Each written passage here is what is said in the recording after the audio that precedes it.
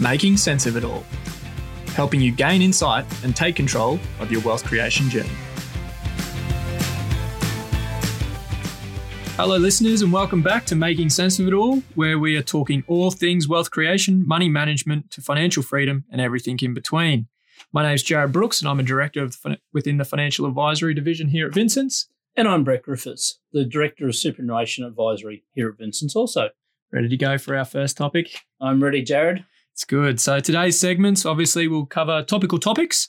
We've got a couple interesting ones there on my list anyway. In-depth discussion will be with Paul Green, who's also a director here at Vincent's within our Forensic Accounting Division. He'll be touching on all things Royal Commission and financial advisory. He's got a wealth of knowledge we can question him on today, which will be very interesting. He's a bit of a character, loves a yarn. It's a very good discussion, actually. Yeah, it should be good. Michael Lee will deliver a tasty read review. And finally, we'll wrap things up with an economic summary from Dr. Iran Kalish from Deloitte. It was a heavy read, but some interesting content in that one. Yeah, very interesting, actually. So let's jump into topical topics, Brett. So what's your first topical topic, Brett? Well, Jared, I've got a couple here that I just thought might be of interest for our listeners. So the first one is more for our small employers that might be listening. There's this concept of single touch payroll. So that's where all employers basically have to pay employees using software that allows them to report both the wages and the superannuation to the tax office on a regular basis. So this is Big Brother playing its role, getting essentially lifetime, real-time data in relation to money that they're paying on behalf or to people. There's been some discussion around this notion of the robo debt recovery system that the tax office and Centrelink are using. This is where they're getting this data from. This is where they're doing their data matching, their analytics, so they can say, hey, you're earning more than what you said you were going to be, so therefore we want to claim some of our money back. Yeah, it's going to be a plus for both sides though, right? It's going to be, once you get through the clunkiness of it all. As a tax agent, it's the transparency of that data is fantastic. Because what it means is we have more transparency of what's going on, which is really good. But to me, this is almost the tip of the iceberg. Where is it going to be leading to? So are we going to be at a point in, say, 5 years where individuals will no longer need to do a tax return because the ATO has all your data? They have everything. They already have your dividend income, your interest income. They already know when you buy and sell properties. They do data analytics, looking for unusual transactions that you shouldn't be able to afford for boat purchases. They go through credit card details. They're already analysing something like 180 billion transactions each year. The ATO actually has the largest computer in Australia. Okay. The Bureau of Meteorology has the second largest. So the data that they're analysing now is massive. And I can actually see to the point where there will be no need to do individual tax returns because the ATO will have everything. Okay, I'd be pretty happy with that. Yeah. Well, the only thing they'll be missing is where you want to claim a deduction. Now, that's actually how New Zealand do it at the moment, but they're not basing it off lifetime data. They're just basing it off some assumptions. So I think we're moving quickly to a point where it'll literally be live, which from a revenue collection point of view is really interesting. Okay. So I suppose the takeout, though, is really that employers, they've got to embrace this. In theory, they should have been doing it from 1 July 2019. The tax office gave them a few months to get used to it. And there's different ways that you can actually embrace doing it. So there are free software. You can do it through your normal accounting payroll systems. So the important thing is just talk to your advisor. They'll be able to steer you in what works best for you. Okay. The other thing I want to talk about just quickly is a new type of contribution that we've been able to make into super since 1 July 2018, and that's called the downsizer contributions. So these are essentially where you are selling your main residence after age 65 to, in theory, downsize, but you don't have to, and you can add $300,000 into super, and if it's a joint-owned property, then you can put in $600,000, regardless of work test and age and all those other requirements that normally apply. So there's been already over $1 billion that's been contributed using this particular type of contribution. I think what's quite interesting though is a lot more people have tried to use it, but they haven't actually been eligible because they haven't owned the property for 10 years. The contract sale date wasn't after 1 July 2018. All the proceeds from the sale of the home weren't actually exempt from capital gains tax, so it was an investment property. If you don't meet those criteria, then you can't make it. So already 5,000 people have done it, and I think that it's a really good initiative to allow people to put money into super when they sell their principal place of residence. Yeah, no, I think it's a great concept. Yeah. Excellent. And what have you got, Jared? All right, I've got 3 for us today. A little bit left of field on some of these. My first one is there was a drone attack on a Saudi Arabian oil facility. It sent some shockwaves through the investment markets. We've seen petrol prices. We've seen some spike in the some oil stocks, but it looks like they're going to be being production back online sooner than we thought. But what I really want to talk to was drones. Where to from here? This is just crazy. Well, it's really interesting because I think, Alphabet or Google, they're actually starting to do drone deliveries now. I think down in Logan is a pilot area. So if you want a coffee, so instead of Uber Eats and someone turning up on their little moped, it can be a drone that delivers it for you. Yeah, I think Domino's will be right on top of this. Yeah. Oh, I'm sure they would be. No, the other one was there was someone has designed at home their own, I don't know, you can't really call it a boat, but he's flown himself out across the water and gone fishing. And he's hooked himself to a chair and a drone, and he's got a VB in the side pocket, and he's taking himself fishing. So is that, could that be the future of drones? Essentially single person manned flight. It's an interesting world. Very excited. We have enough troubles driving cars. How are you going to be flying around? Exactly. So that was my first topical topic. Second one was the BIS Oxford Economics property forecast predicts Brisbane will see the greatest national gain in housing prices, but not for another couple of years until the remaining oversupply is consumed. They're predicting a 20% jump by 2022. So for someone like myself, I'm looking at the property market, seeing what's out there. I tell you what, those kind of numbers blow me away. Yeah, well, look, my perspective has always been, Jared, that the Brisbane property market typically has a big jump, then it plateaus for a number of years, and then it has a big jump again, plateaus for a number of years. It doesn't seem to have the volatility that Sydney and Melbourne do. It doesn't have the peaks and troughs within a year that those markets do. We typically are more of a quick burn, we sit for a few years. A quick burn, we sit for a few years. Yeah. So that doesn't really surprise me because our property market has been pretty much plateaued for probably the last 7-8 years. So, if you want to follow the 7-year economic theory of boom and bust, then we're about due for another upturn in our market. Yeah, well, I just hope it just doesn't lead to a bit more FOMO, fear of missing out for some people. So I look forward to potentially getting a property specialist onto the show to talk to people about that. Yeah, good idea. My third one, which would be remiss of me not to talk to, but with tax time come and gone and people probably getting some refunds, hopefully, where to spend your refund. So from my perspective, a focus on debt, so paying off those credit cards, repayments of a home loan or looking to put down some funds for that deposit, maybe starting an investment portfolio, getting your shares on the go and purchasing some stocks. And the fourth one, superannuation. And number 5 is invest in yourself or others. So there's a gentleman by the name of Michael Norton, who's a professor of Harvard Business School, and he's termed this phrase, happy money is spent on buying experiences, buying time, or spending it on others. Okay. So that was interesting to read. What about spending it on yourself? That's not an experience. Look, you and I could go down to the bar and we could probably have a beer and that'd be an enjoyable experience. That'd be money well spent, right? But that might be all I get back from the tax. So that were my 3 topical topics. Excellent. And moving on to our next segment is our deep dive discussion. Today, we're joined with our special guest, Paul Green. Paul is a director here at Vincent's within our forensic accounting division.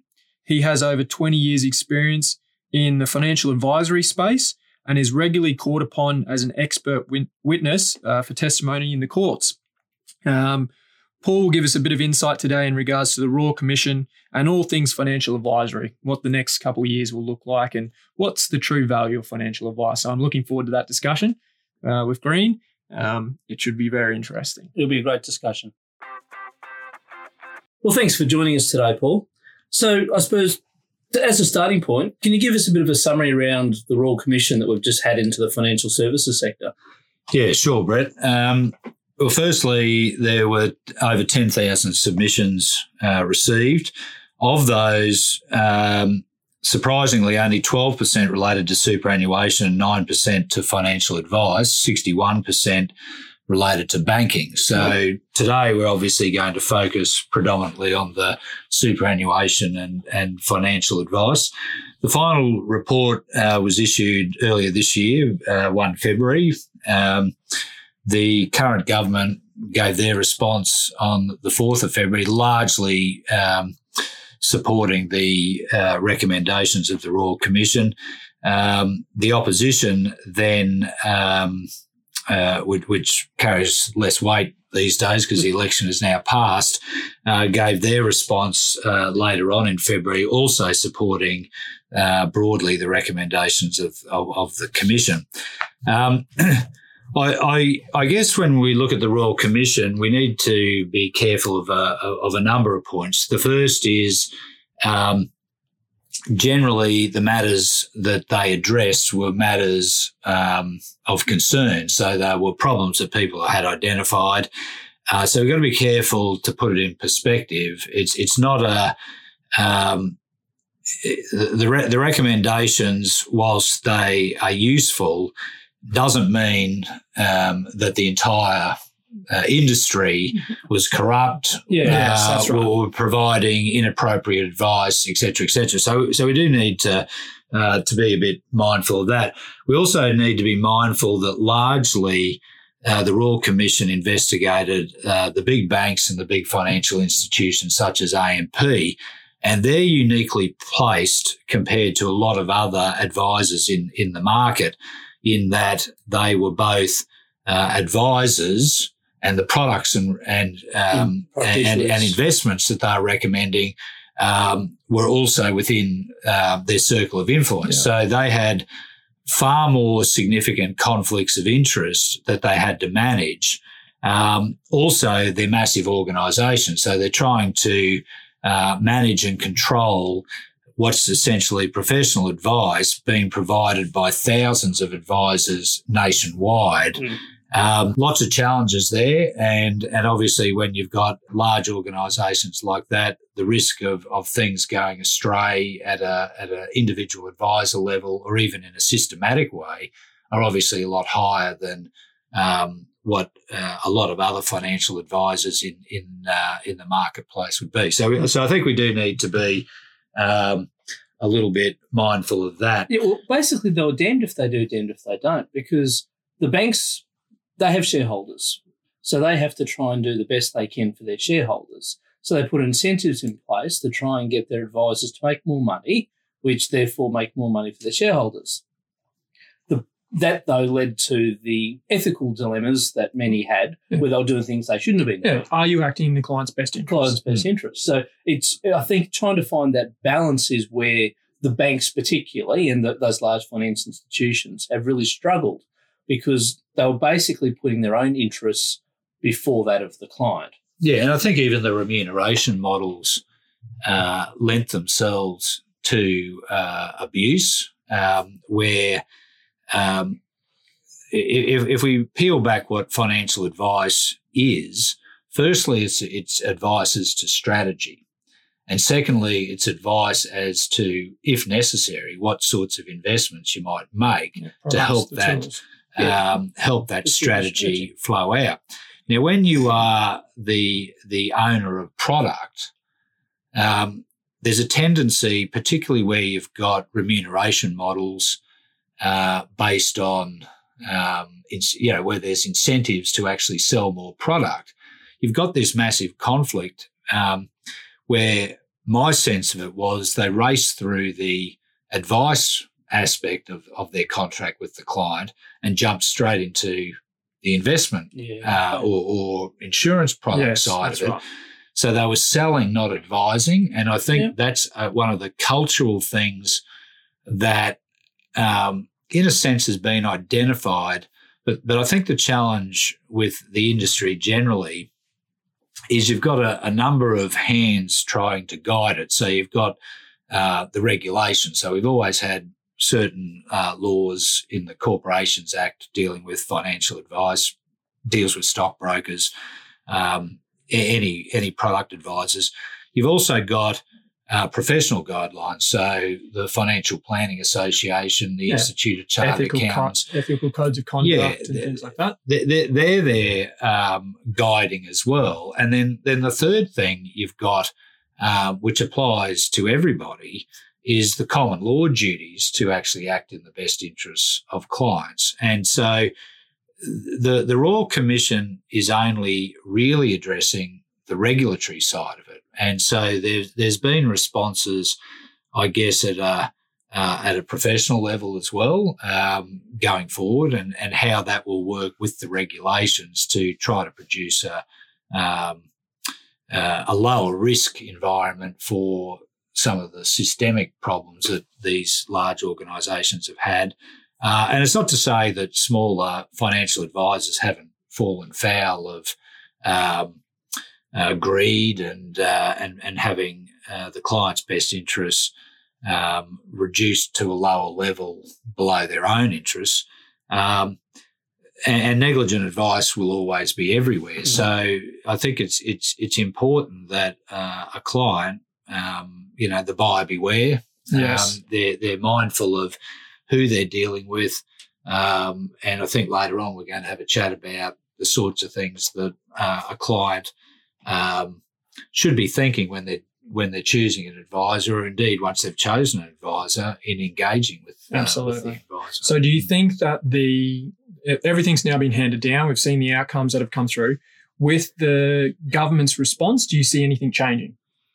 Yeah, I do. I mean, I was a bit disappointed that some of the penalties weren't harsher for the organisation. So at the individual level, certainly what I've noticed is, coupled with the findings, APRA and ASIC have been given a war chest of money, and I know certainly that ASIC are on the witch hunt. They're chasing people to the corners of the earth. Well, I was reading the other day, there's something like 96 advisors that they're investigating right now.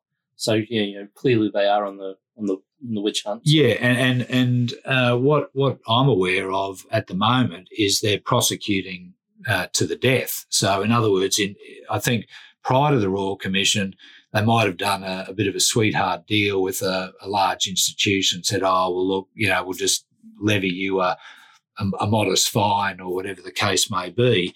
The new regime post the Royal Commission, they're actually striking people out. There's 5-year bans from advising. There's lifetime bans from advising.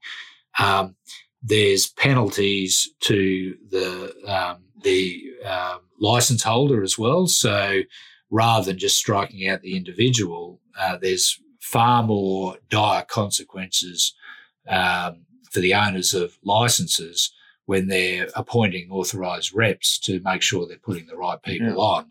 I think that's been really useful, certainly in stamping out that selling culture and flagrant disregard for clients' best interests. Yes. The part that I think it's always hard to deal with is just day-to-day negligence where people are incompetent because that's not a willful act.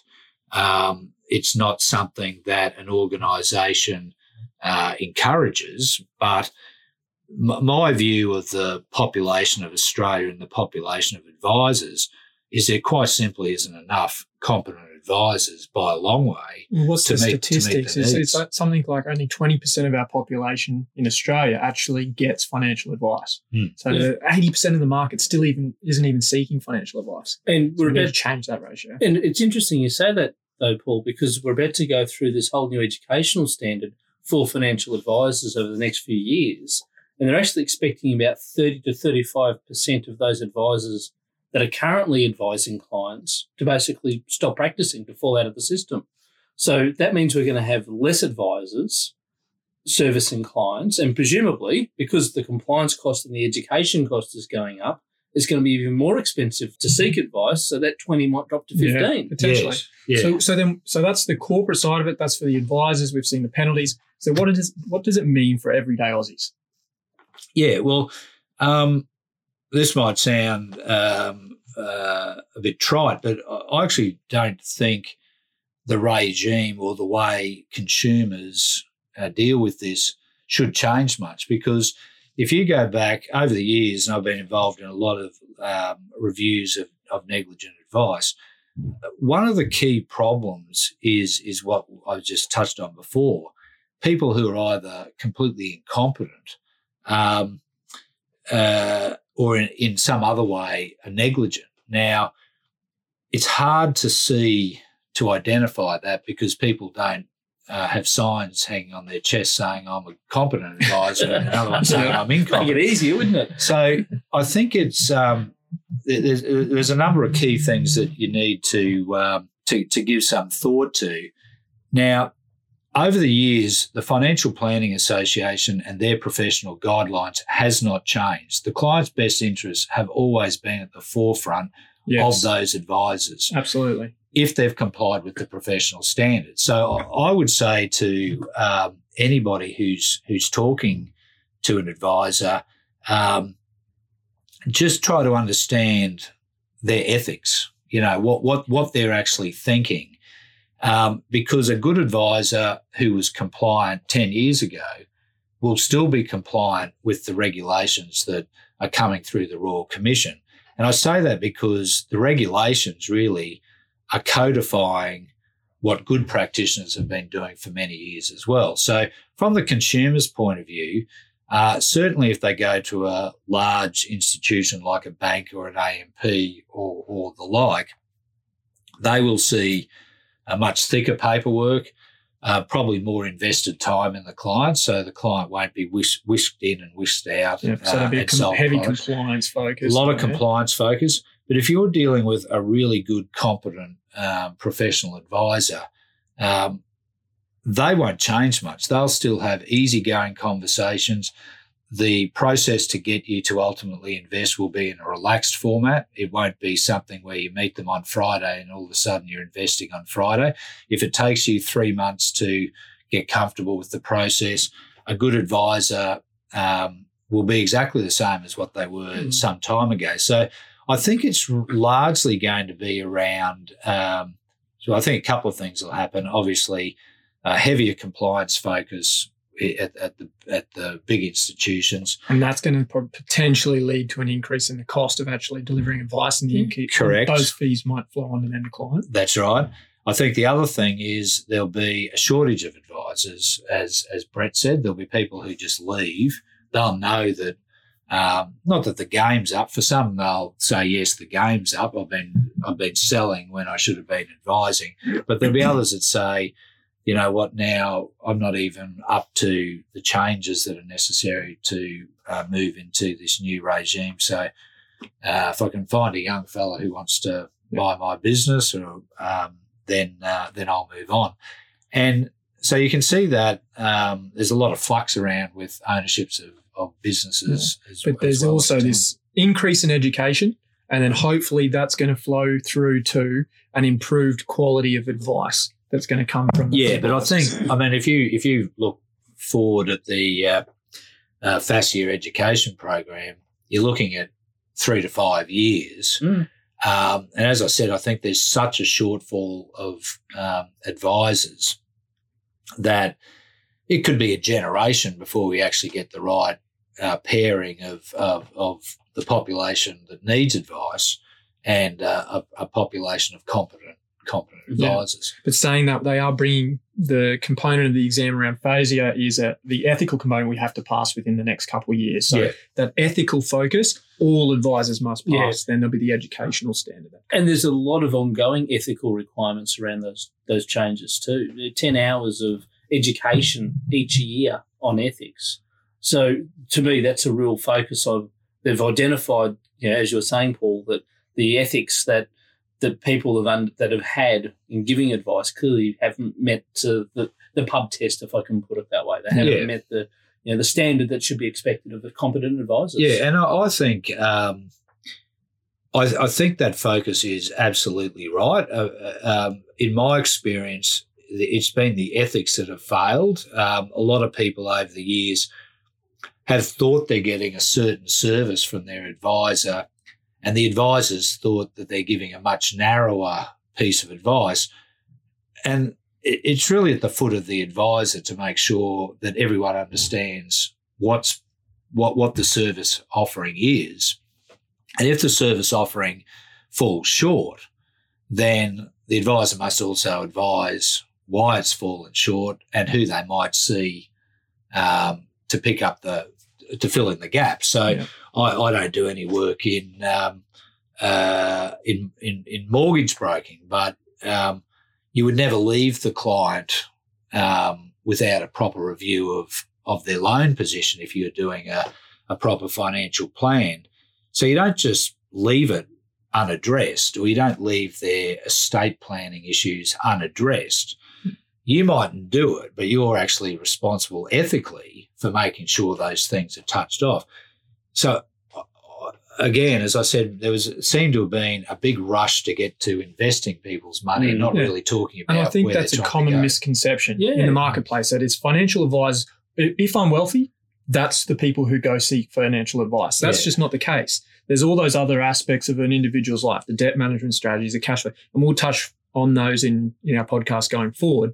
But the concept of just being focused on investments isn't the sole focus of a financial advisor's role. Mm. I mean, again, I don't want to appear trite, but when you go, I think when a client goes and sees a financial advisor, they shouldn't be trying to get the best investment returns possible. That should not actually be their goal, because there's plenty of ways to produce higher returns, and that's to take higher risk. Now, the right outcome is not to have very poor investments, but if you've got the right strategy, so you're hedged from a lot of taxation, so you're using superannuation, those sorts of things, and you're not taking more risk than you actually need to meet your goals, that's the journey that most clients want to go on. Now, of course, there are people who, if you're promising, not promising, but if the historical return on the stock market's been 10 or 11%, there are people who want to get 15%. Well, I don't know who they go to see, because as you would know, plenty of people who promise much higher returns can only generally deliver those with much higher risk. Now, whether the client ultimately wants to take those risks, that's up to them. But you can't promise higher returns at a lower risk. Those situations actually don't exist. And I think people need to be a little bit careful that financial advice is a journey. It's not stock picking or sector picking. We're not saying we're all out of property and we're all into shares and we're all out of shares. It's a long-term relationship. So we, as a financial advisor, we have an obligation to understand your goals and objectives, know where you're at now, and put that into a statement of advice, our recommendations. That document that we deliver, it's normally a lengthy document given all the compliance background. It's not a set and forget. Your circumstances change, and you need to have a relationship with an advisor going forward that you can adapt those strategies that you have based on where you are in life, whether that's starting a family, whether that's transitioning into retirement, whatever it might be. And it's doing all those little trimmings along the way. If you can get a client a loan, let's say they've got $750,000 in home loan and investment debt, if you can get them 0.5% saving on that for the rest of their lives, that's good money management. We're not increasing the risk, we're minimising the costs. if there are better ways to hedge ourselves against taxation. So if clients don't need money, obviously trying to make those larger possible contributions to superannuation, showing the client how doing those strategies produce hundreds of thousands of dollars of more retirement money. They're all big gains that come from using experts, not from taking risk. And a good advisor will make sure they can embrace all those opportunities and at least put them to the client, and the client with the advisor can make sensible decisions about how they structure themselves. So I think there's a couple key things. Your advisor's there to help you make smarter decisions around what you do with your money. And they're also there to give you clarity on where you're heading in the future. You communicate where you are now with your advisor and where you want to be. The advisor fills the gap along the way. And he is there as your trusted relationship to go to. So you need to be able to be open and honest with your advisor to go through that process. But it's funny you say that, because quite often clients will hold information back, particularly around estate planning, because they don't want to open up their their issues that might be in the closet somewhere that need to come out, but they're almost embarrassed to. But that can have a huge implication on that end outcome for that estate planning piece. Yeah, no, they can give you that clear roadmap of where you're going, and also be there as that accountability person. And then some people can get overwhelmed, so they're there to help you take action. Yep. And I mean, even when you were saying it's an ongoing path and circumstances change, somebody was asking me the other day, I was looking at an insurance matter. I said, well, in theory, your insurance should actually go down every year, because if at the moment I'm 53 and I'm working till I'm 65, the life insurance I need is to replace the financial contribution I'll make to my family over the next 12 years. Well, in a year's time, it should actually be 11/12 of what it previously was, and then 10/12 and et cetera, et cetera. And clients have these policies that start off at $1.5 million when they're 30. And then when they're 60, they're still paying insurance on $2 million because it's actually gone up each year.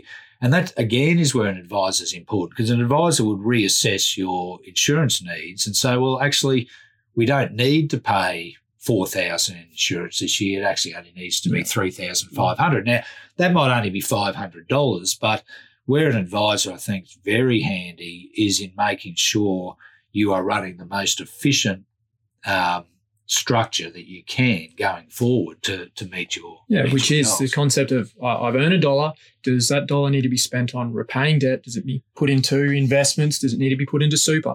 That changes for every single person. That is not the same strategy that can be put for yourself, Brett, or myself, or yourself, Paul. No. So that changes for every individual. Yeah. So, Paul, in your view, what constitutes poor advice then? Well, poor advice is not having the discussion we've just had. So poor advice is, so I've seen poor advice where estate planning on the data fact find is just 2 ticks. Do you have a will? Tick and tick. And why estate planning is very important, Brett, is this. A client can actually be put into a position where they're taking more risk with their investments than they need to, because somebody hasn't asked this simple question. Do you want all your investment wealth handed down to the next generation? Do you want it to grow to be handed down to the next generation? Or are you happy for your $1 million when you retire to be only worth $300,000 when you die? Because if we can actually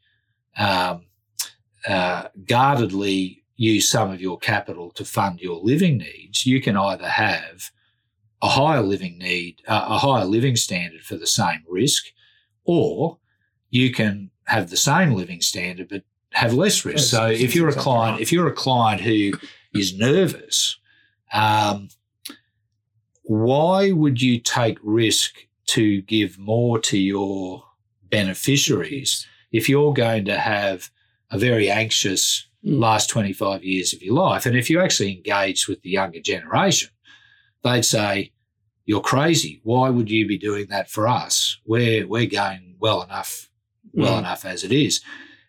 So there's a really simple thing. I need to actually understand the client to properly give give that type. But if you advice. looked at those numbers, that is a material difference huge. in the strategy that you take in with those. Just that simple question of asking, what do you want left for your estate? So I think a lot of poor advisors have presumptions about a client. So clients walk in the door and they just see whatever they see, and they start to advise to what they see rather than what they hear from the client. And so that's why I sort of suggesting that a client should be alert to somebody who meets them on Monday and is giving them investment advice on Friday. That getting to know the client can take a long time. And if you ask a client around that estate issue, and as you rightfully said, many of them are very guarded, it might take 3 months to break that client down, but it's a pretty important piece of information. It in some ways is like going to a doctor, having to fess up all sorts of it can be things that might be you might feel are embarrassing. And even if it's for those people that might have, it's okay, say you're 40, 45, and you can have this level of uncertainty about how you've progressed and nearly embarrassed if you haven't achieved the goals and objectives. So then to turn around and talk to an advisor and say, look, I actually feel like I've fallen short, can be a bit of an embarrassing conversation. So you've got to be able to do it. And it's certainly that, but I was actually at a conference last week, and there was an advisor there who was talking about this sort of topic around estate planning, clients actually telling them, what their needs and wants are. The client had been married for 14 years and then been clients of this financial advisor for 10 years plus. And it wasn't until recently that the advisor found out the client actually had a 12-year-old son to another lady, even though they'd been married for 14 years. So there'd been an affair a couple of years in, and they had a child outside of the marriage, but that had never come through. Now, it's a massive estate planning issue. That if the advisor doesn't know about it, then they can't plan for it. They can't put contingencies in place. I think the other issue with poor advice is not telling it as it is. It's a lot of advisors try to keep the conversation comfortable. So by that I mean you can have clients who come in who have absolutely no sense of where they are, and they say, I want to retire in 2 years, and you look at the numbers and you say, well, it's not that's not possible. And so a poor advisor might try to make a small amount of money produce extraordinary amounts of income or wealth over a short period of time to try to meet the client's wishes, but that's not good advice. The right advice is to say, well, you know what, you're actually X $100,000 short, so that's either going to mean your lifestyle needs to come down or you need to work longer. Now, that doesn't mean you need to work longer full-time. It might be that you need to work part-time for a number of years, but you'd work the numbers through and say, in a sensible way, here are your options to try to retire and enjoy this type of lifestyle. The advisor shouldn't be fearful of telling a client something that they don't necessarily want to hear. Yeah. And I think that can be a failing. And I think the other failing is thinking you can do better managing people's money than somebody else. That sort of, in some cases, it can be an arrogance. In other cases, it can be just misguided belief that the institution you're with has better research, permanently than another institution. As you'd all know, sometimes trading shares in a particular year will produce a much better gain than just holding shares, and then in other years, holding shares produces significantly better gains than trading shares. Yeah, it's the concept of passive versus active. Yep. And so you've got all these sort of styles, and every dog has its day. And I think clients really need to get away from that whole thing, accept reasonable returns, plan with reasonable returns, but plan with a protection in their mind when they're nearing retirement, because once they retire, there's no other incomes or cash flows that can prop up bad investment decisions. So you want to try to stay a bit mainstream, I feel, because the risk of outperforming an average return is that you might significantly underperform an average return. So, and as I say, I think there's plenty to be gained with an advisor trimming the edges and making the right decisions around superannuation, how you might restructure your borrowing so you're getting more tax relief, taking up lending facilities that have lower interest rates. Even the concept of holding particular assets in individuals' names, whether it be in your spouse or in your name. Just the simple concept of, okay, we're going to buy this particular asset, whether it be shares or property. Where should it be held? Should it be held in your name? No, I'm running a business. I might be at risk. So the concept of just purchasing an asset provides. Those are all benefits of with comprehensive financial advice. Yeah, and then even with people who've got more wealth as they enter retirement years than they need, there's a whole lot of issues around how they might allow the next generation to benefit from some of that wealth, but protecting that money from that next generation. And I think we'll see a lot of this coming through now as this generational wealth transfer. So we're going to have holding a lot more conversations around the purpose behind these funds and how it transitions to that next generation. So I think the new era of financial advice is starting to come through. So we've discussed the Royal Commission, the outcomes of that. If someone's going to walk into and see a financial advisor tomorrow, what are a few questions that you put to them to say, okay, this is some things you probably need to ask your advisor to know that this is going to be a trusted relationship and that individual is going to deliver me advice. I mentioned one earlier. One was around the ethics of the advisor. So without pointedly saying, tell me about your ethics, you can probably understand it through asking them some questions about their history, how they go about the advising process. I think a relatively pointed question would be to see the response from the advisor. If I only got strategy, would you be happy only to give me strategy advice? If I was to just get strategy advice from you, I could then go and do my own investments. And not that you necessarily would, but I think you get different types of responses. I think the remuneration is interesting as well. If you're only being remunerated for placing investments, then that advisor's got a vested interest in placing the most amount of money. The challenge with that is a lot of the old business value models for financial advisors used to be a multiple of funds under management. Yes. So if a client had $500,000, if I could get them to borrow another $500,000 through a margin loan, I would have the original $500,000, the extra $500,000 that they invested through the margin loan, and the margin loan itself would be counted as a $500,000. So I've actually trebled the value of that client's business. So where clients sense that it's all about a rush to investments and maximising the amount of money invested, I think they should be alert to that. Obviously, ask about their experience and qualifications.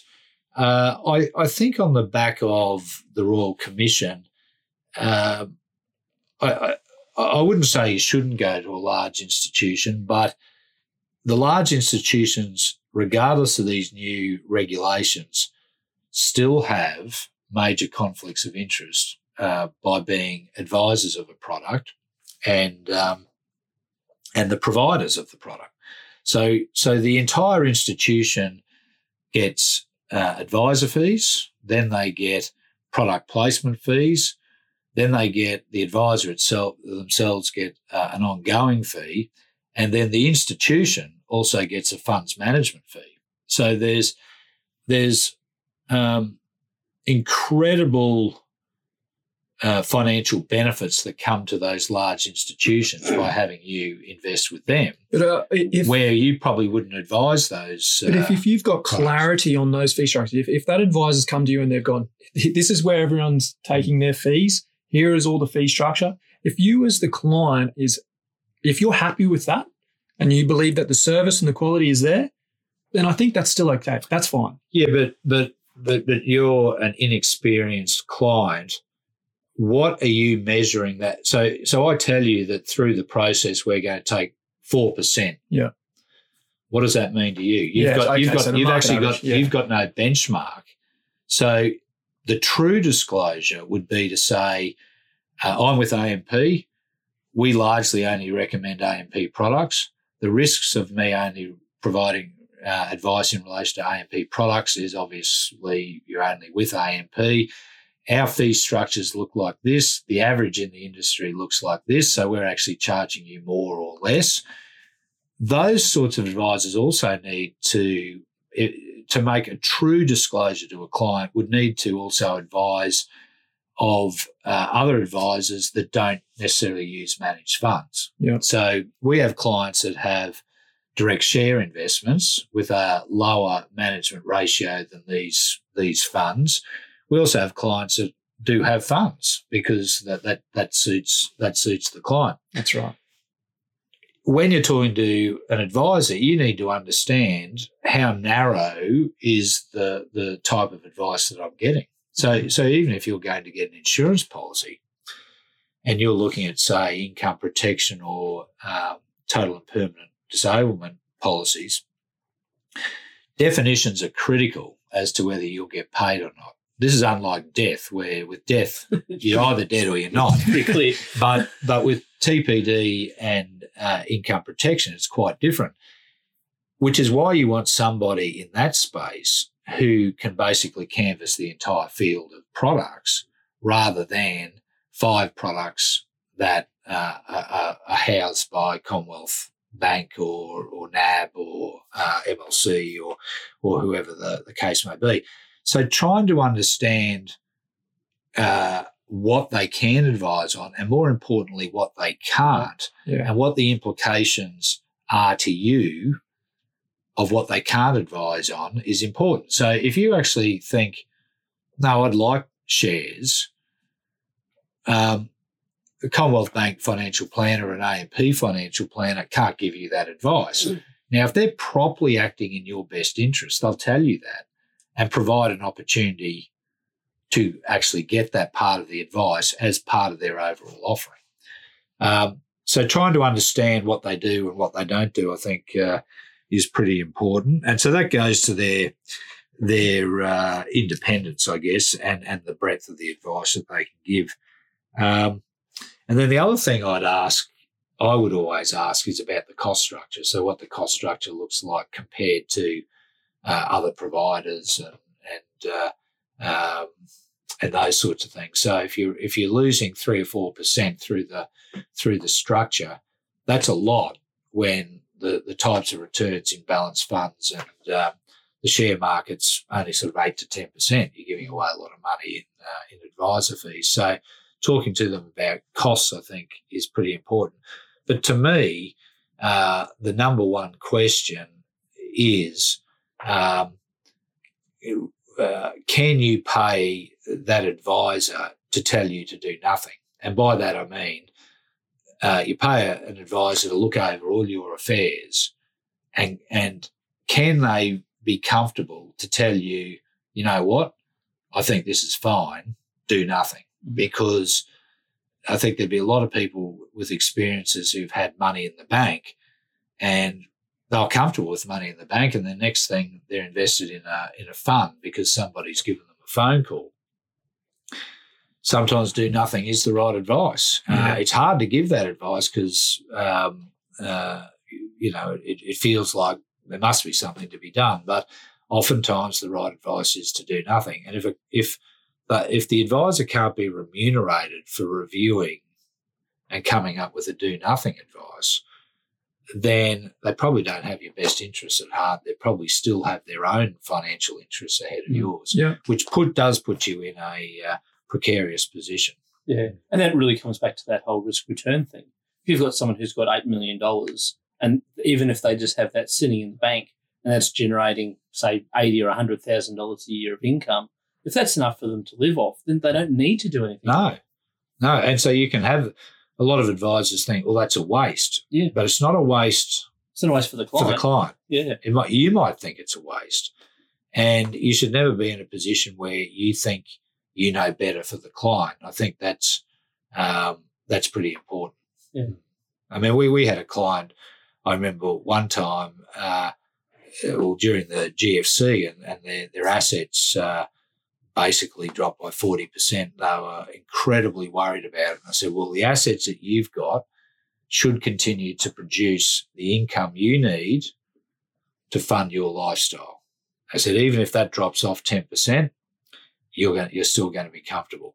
And they walked away like a piano had been taken off their back. They were just so relieved, because I said, that's how we've planned your strategy. Our strategy is that you will draw X dollars a year and the assets will just move up and down with the way the market moves. And ultimately, at some point in the future, they'll be passed on to the next generation. And so they were earlier retirers. So they did want their income to grow, and that naturally meant that the assets ultimately would grow as well. So they had a lot of shares, and they got moved around a bit. But that's how you should advise, not tell that client we necessarily are stock traders and we're going to move money around every month to maximise the gain. That was never in this client's mind. In their mind, he just wanted to know that he and his wife would still be able to go on the holiday to Spain or wherever it was. That consistent, reliable income stream. And that's what we set up. And look, it doesn't shoot the lights out. They know that. But they also know that it's very solid in terms of producing what they want year after year. So, hopefully it contributes to them having a happy retirement. And markets do move up and down, but now they're educated. They're pretty comfortable with it. Yeah. All right. Well, that probably wraps things up. We'll go through a summary. Grab me if pick me up on anything that I might miss. But so Royal Commission, we've seen some big changes, some penalties handed down. It has changed the face of advice and other aspects of the industry. For everyday Aussies, we will see some changes, potentially increasing compliance. The client experience is going to change. So there'll be probably a longer client experience, and potentially the costs may increase as well.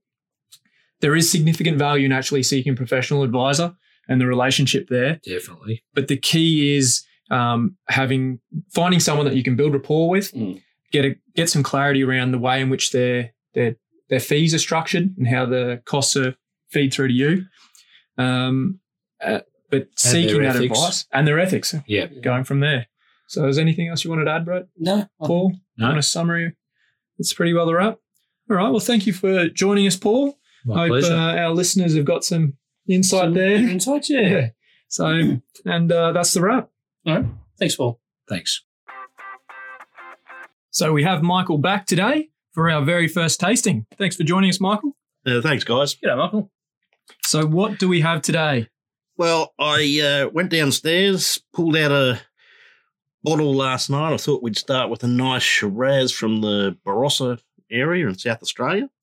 This particular one, it's the Dandelion Lionheart. It's a 2017, and you can probably pick this one up from $20 to $30 a bottle, and then go to Dan Murphy's, you might get a little bit less. There you go, Brett. Beautiful. That's one for you. That's in my price range. So, look, just as far as these tasting notes, the way I just thought we'd do it, I mean, you just sit there and more or less it's just having a bit of a, like they say, a bit of a journey. So it's, having a look at it, having a look at the colour, telling what you're getting on your nose, when you smell it, and then equally, what's the sort of taste of it? So, Well, that's the best part for me. So this particular one, let's just have a go. Let's have a look and see what we think.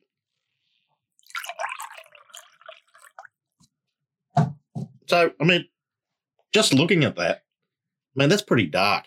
I mean, you know, it's a really rich sort of purple sort of colour, deep purple, you know, sort of almost black. So, you know, it's quite interesting when you have a look at him there. And, I mean, just on the nose, I'm just getting these really strong sort of like blackberries, you know, that sort of stuff. And you're actually getting a bit of that, you know, that fennelly, spicy sort of spicy thing. I mean, you ever go there, Jared? Tell us what you think. Look. Yeah, I can certainly smell those berries coming through, that's for sure. So, yeah, it's a, you know, it's pretty interesting sort of on the nose there. I mean, might as well give me a little bit of a taste. It's after 5 o'clock. Everything's all right. Somewhere in the world it is anyway. So, I mean, just tasting that, I mean, that's pretty sort of medium body, you know, medium to full bodied. I mean, and it's got the very similar. It's got that sort of real sort of, I mean, so it's plummy. It's, you know, sort of, you know, with sort of like that licorice and a bit of spice in it. So, I mean, that's what I'm getting. I mean, That's very, really nice, actually. Yeah. So it's, you know, it's good. I mean, just on the palate, it's, you know, it's actually, I think it's, you know, this has got a, you know, it's a 2017. You can still taste it's pretty young. I mean, I'm not sure exactly, you know, how well the sort of thing would keep, but so do you think, I mean, do you think you'd keep it for a couple of years to see if those flavours came out a bit more, or? Yeah, no, definitely. I mean, like I said, you know, that's a pretty good for a, you know, $20 bottle of wine. So I think I picked up a case. I'll leave 5 or 6 of them there, and but yeah, no, that is quite good. That's really, really good. Very nice. I think it's on the dry side of sweet, isn't it? Yeah. No, it is. I mean, but yeah, you taste that again and smell that again. Geez, those dark berries really come through. Very nice. All right. Well, I think I'll be heading down to the Barossa shortly. On the back of that. Thank you very much, Michael, and we look forward to our next episode. Sounds good, guys. Catch ya. Thanks, Michael. Okay, so next let's jump into our economic summary provided by Deloitte. What was your takeaways from here, Brad? Probably the 2 negative yields. What the hell are they? Yeah. And trade war.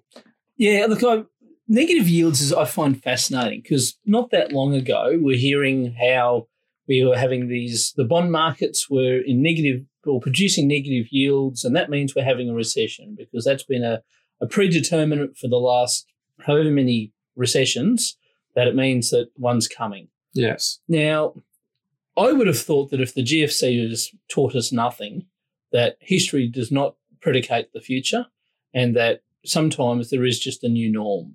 Is this just a new norm? That's right, this low interest rate environment could be the new norm. Like when I was growing up, when I was 17, I remember when I had a term deposit that gave me an interest rate of 18%. Now, and home loans were 22%.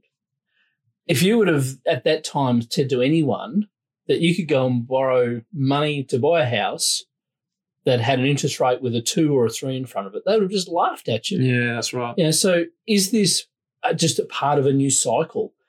Is it because we never actually dealt with the GFC properly? So instead of it being the normal coming out of a recession, we've just got this low, slow burn.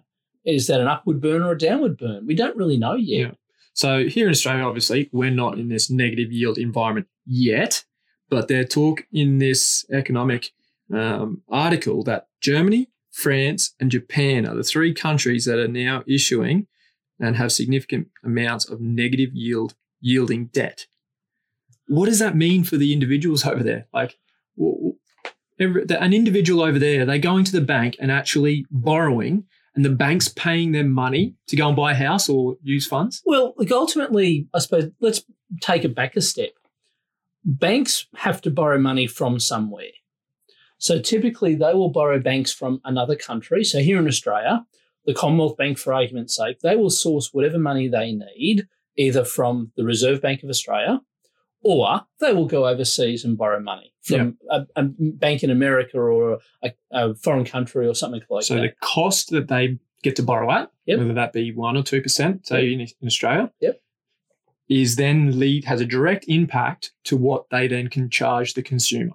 Correct. So obviously, and let's keep it simple. Let's say they're borrowing from the Reserve Bank, and that's at 1.5% at the moment. Mm-hmm. So that means that their cost of funds before thinking about their paying staff, having the branches, paying for the ivory towers in every capital city, all that sort of thing, is 1.5%. Then they have to factor in how much profit or recovery do we need to make on those expenses so we can actually have a viable business. That's right. And pay shareholders and do all those sort of things that we have to do.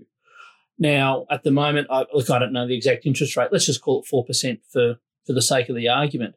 So that means that if 0.5% of that 4% is their profit, 1.5% is their cost of funds, 2% is they're running the business. Yeah. So in its simplistic form, that's how it's designed to work.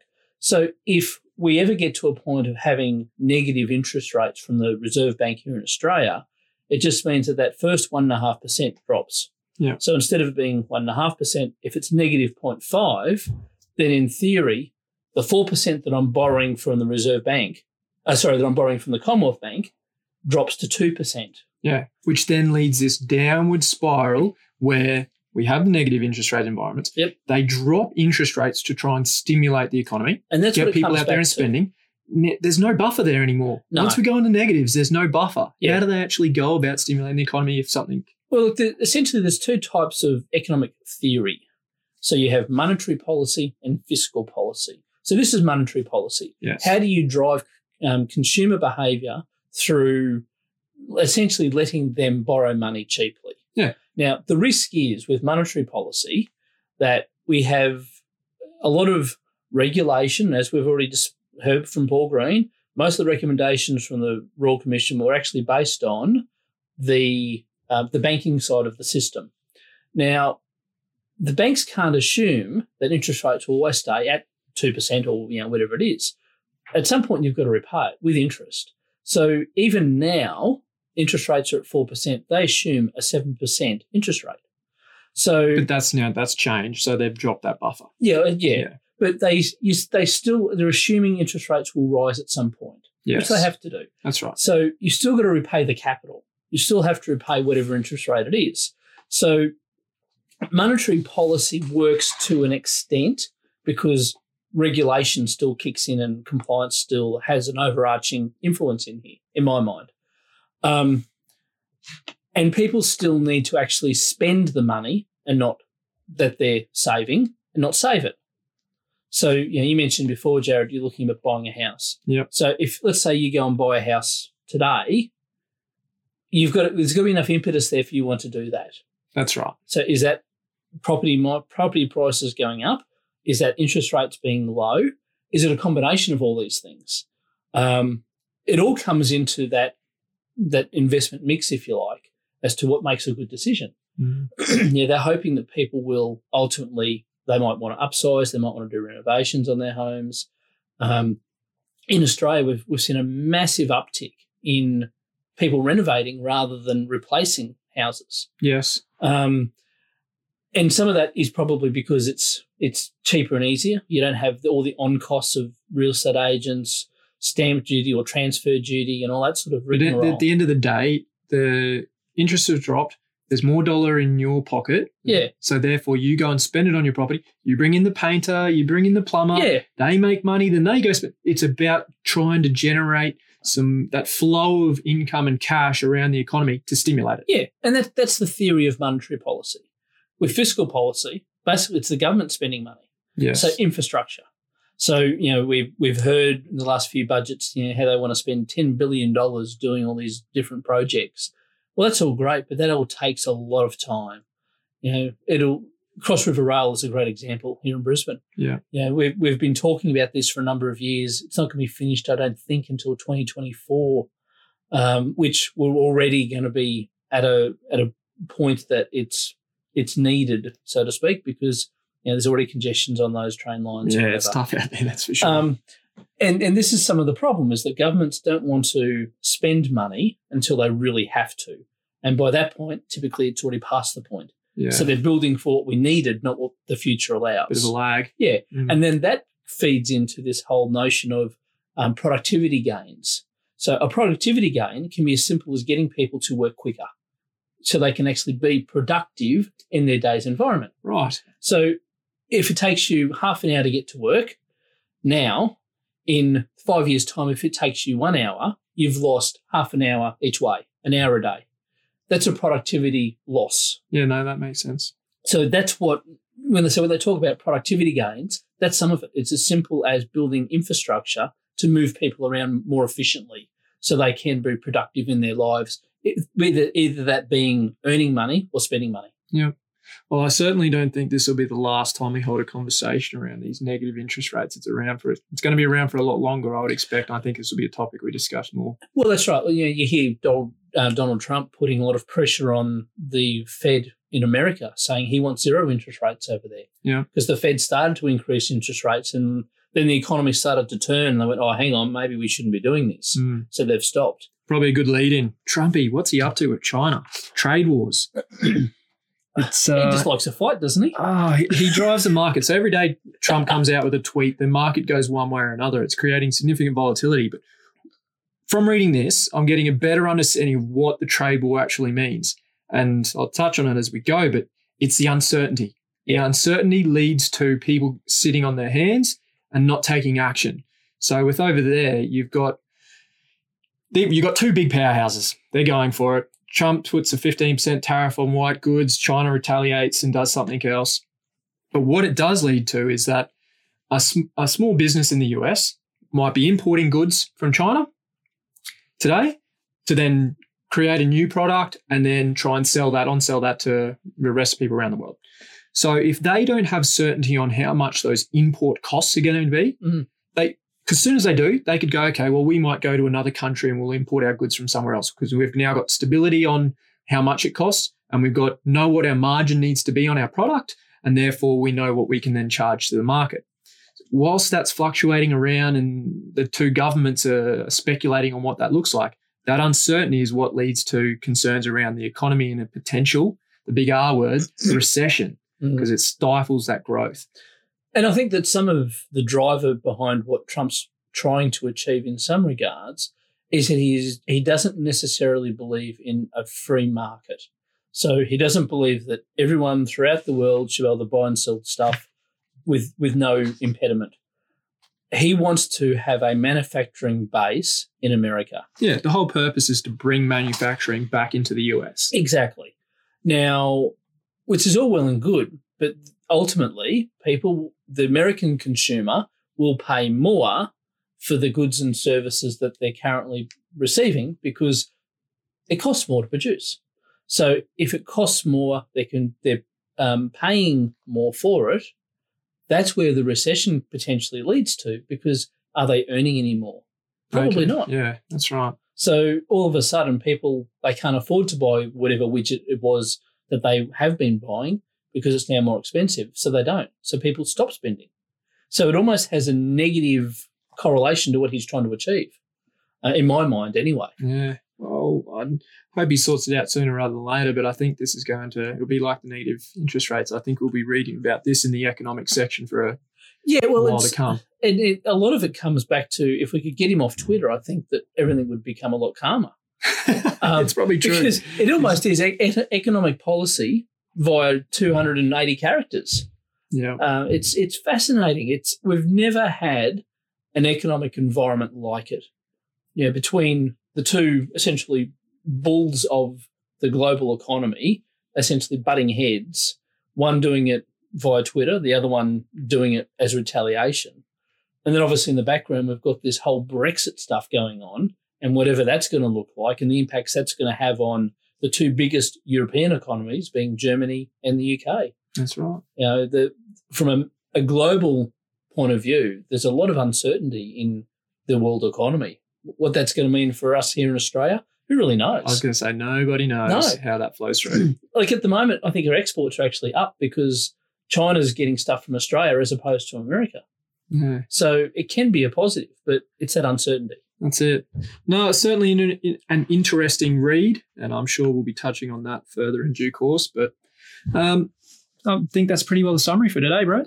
I think so, Jared. I think it's been an interesting discussion. It has been. So we look forward to you joining us next episode on Making Sense of It All, where we'll dive into the financial foundations of wealth creation. So remember, gain insight and take control. Thanks, Brett. Thanks, Jared.